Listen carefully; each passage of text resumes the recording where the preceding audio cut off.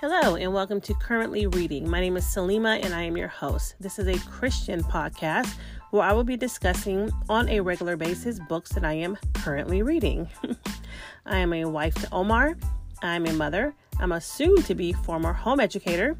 I'm a former student. I have a master's in theology.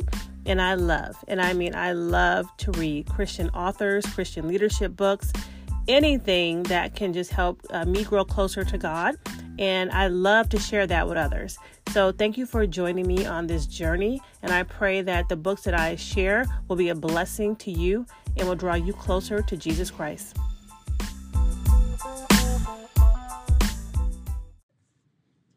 Hello and welcome to Currently Reading. My name is Salima and I'm your host. Thank you so much for joining me on this episode. Well, we are going through this fabulous book called Uncommon Influence by Tony and Lauren Dungy. It's wonderful. We have made it to chapter 7. Congratulations for being on this journey for this long.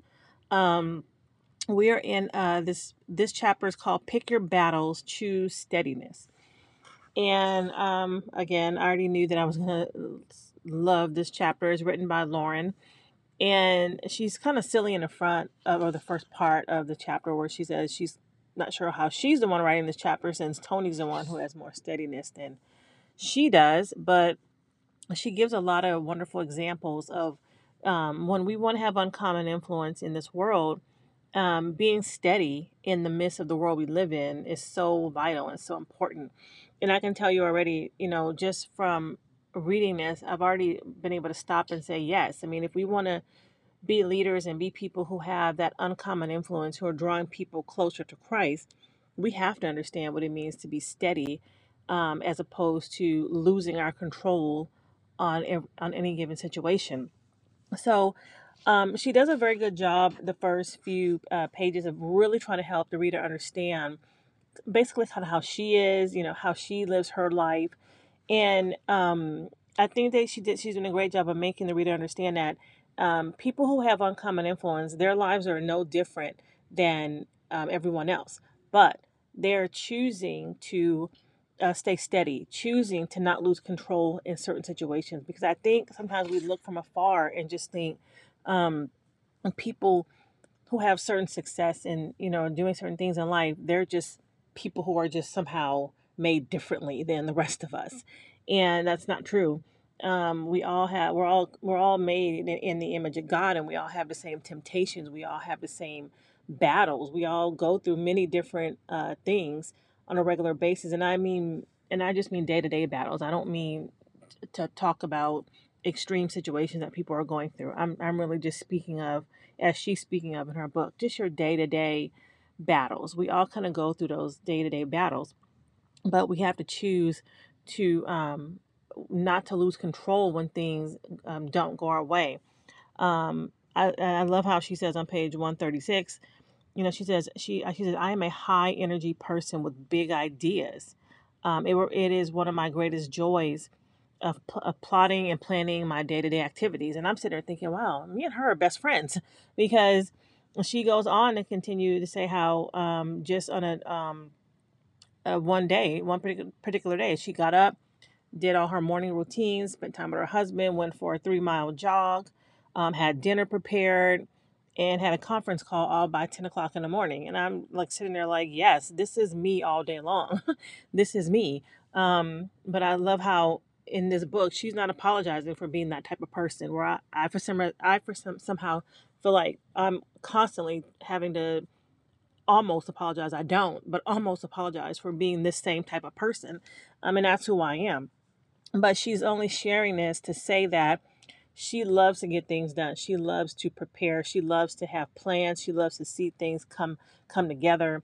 That's exactly who I am. But she's only saying that to say everything doesn't always go the way she wants it to go. Her day does not always go according to her plan. We talked a few chapters earlier where we talked about preparation and how sometimes our preparations are not going to go according to our plans. And so she's kind of spending a good deal of helping us understand just how much she loves to put things in order and loves to see things come together. But they don't always go that way. They don't always go according to how she wants them to go. And so the point is, how do I respond when things don't go my way? How do I respond when life has let me down? And so that's what this chapter is talking about, of how, you might be a person, you might have plans and dreams, and you might have tried to plan out several good days for your family, and it just doesn't go the way you want it to go. But the question is, how have you responded? How do you react to those circumstances? She talks about, we all have, she calls it the tell. We all have that tell that lets somebody know that you are about to lose it. And she gives several examples in her, with her husband Tony, herself. She asked her children, what lets you know that I'm about to lose it, you know? And we all have that. We all have that something where we're about to lose it, that lets people know that we're about to lose it. But what she's helping us to understand is that, but we can choose. We can choose not to lose it. Do you think that's possible? When I was reading this chapter, I'm sitting there reflecting on that. I'm like, sometimes, as she says, we just kind of live on autopilot in this manner, thinking that we can't control that.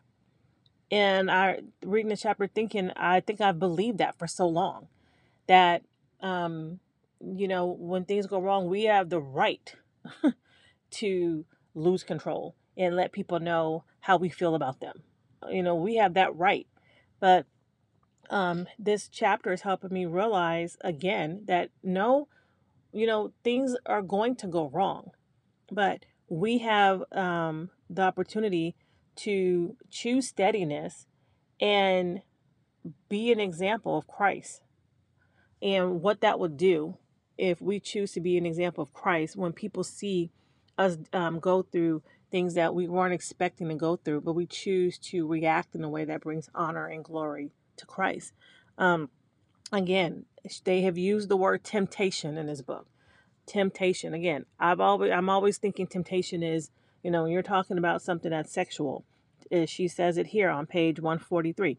There is the temptation to flip out and lose control when things don't go the way you want them to go. And so it just made me start reflecting on a lot of different things. She asks in the book here in this chapter, what things were you expecting to happen that didn't go your way? And how did you react to them? And I started thinking about situations that I dealt with. I mean, just exactly 2 years ago, I was on staff at a church. I had been promoted, if you will. I was in the process of being promoted, actually. And then all of a sudden, that did not happen, to my complete surprise. And I was moved back into a role that thought I was being promoted out of. I wasn't being demoted. I was just moved back into that role because I was told that was the best thing for the team. And to say that I was extremely hurt and shocked would be an understatement. So that was something that took me by complete surprise. Me and my husband have a nonprofit homeschool physical education program. And we had our class. Our class was a 1 year school year long program. And we had it at a church location that we were expecting to be at for the entire school year last year. And then, to our complete surprise, we were told we had to leave. And we had to find another location within a week. That was completely shocking, completely upsetting. Because not to mention, the church where the class was at a central location. And our only option on such short notice was a church that was very nice to open up their church to us, but it was about 10 minutes away, not in an ideal location. So again, that was very, very upsetting to us. How did I respond to that? How do we respond to that? Just this past fall, our daughter was in preparation to be utilized more on the basketball team that she was on. She had spent the whole summer doing the off-season workouts at the suggestion of the coaches. She spent the entire summer doing very well for their their basketball summer league. And then when we went out, we were going out of town for their out of town tournament, which is called Tip Off, and we were just so excited. I can't even describe to you how excited we were. We were so excited, but we got there, and she was not utilized, and no communication was given to her. She didn't know why. We were just kind of in shock, sitting there looking at her not being utilized, and we didn't know what happened. To say that we were very upset and disappointed would be a huge, huge understatement. But those are the things that she's mentioning. How do we respond to those situations? How do we respond when life disappoints us? And I'm sitting here, reading this, and she says on page 145, our human nature is to be on autopilot. But we have to learn how not to do that, because when we're on autopilot, as she says, it is a bumpy road. It's a bumpy road. She says here at the bottom of page 145, if we keep operating that way on autopilot, and going from incident after incident, this becomes our lifestyle. We become people who overreact to every situation. And I double underline that, because I'm sitting there thinking, I don't want to be that type of person. I want to be a person that if I have an uncommon influence, that things can happen and I can be disappointed and I can be frustrated and I can be sad. But at the end of the day, I want to be able to say, but I responded, Lord, in a way that brings honor and glory to your name. I want to be able to respond to bring honor and glory to your name, Lord. I don't want to respond in a way that doesn't. She says, basically, she says when it's left unaddressed, when we don't address the way we're living, it becomes a lifestyle. It becomes bitterness. Bitterness takes root, is what she says. She says poisonous is how bitterness is described in the Bible in Hebrews 12:15. Basically, do we want to be described as a poisonous person? No. So that's what the first part of this book, this chapter, is talking about, is we're going to have disappointments. Life is going to let us down. But how are we going to respond to those disappointments? How do you respond to those disappointments? Do you respond as a bitter, poisonous person? Or do you respond in a way that will bring honor and glory to God? So I'm going to leave us with that. And we're going to continue on. She's going to share with us the turning point of what it means to be steady, which, I'm sure is going to be great in helping us understand how to have uncommon influence, having steadiness in our lives. So thank you for joining me on this episode. I'm so excited about this chapter, and I will see you on the next episode.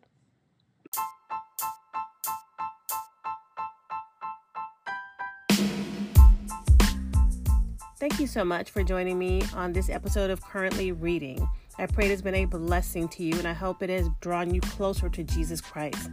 The way you can support Currently Reading is by following and sharing it with your friends and family.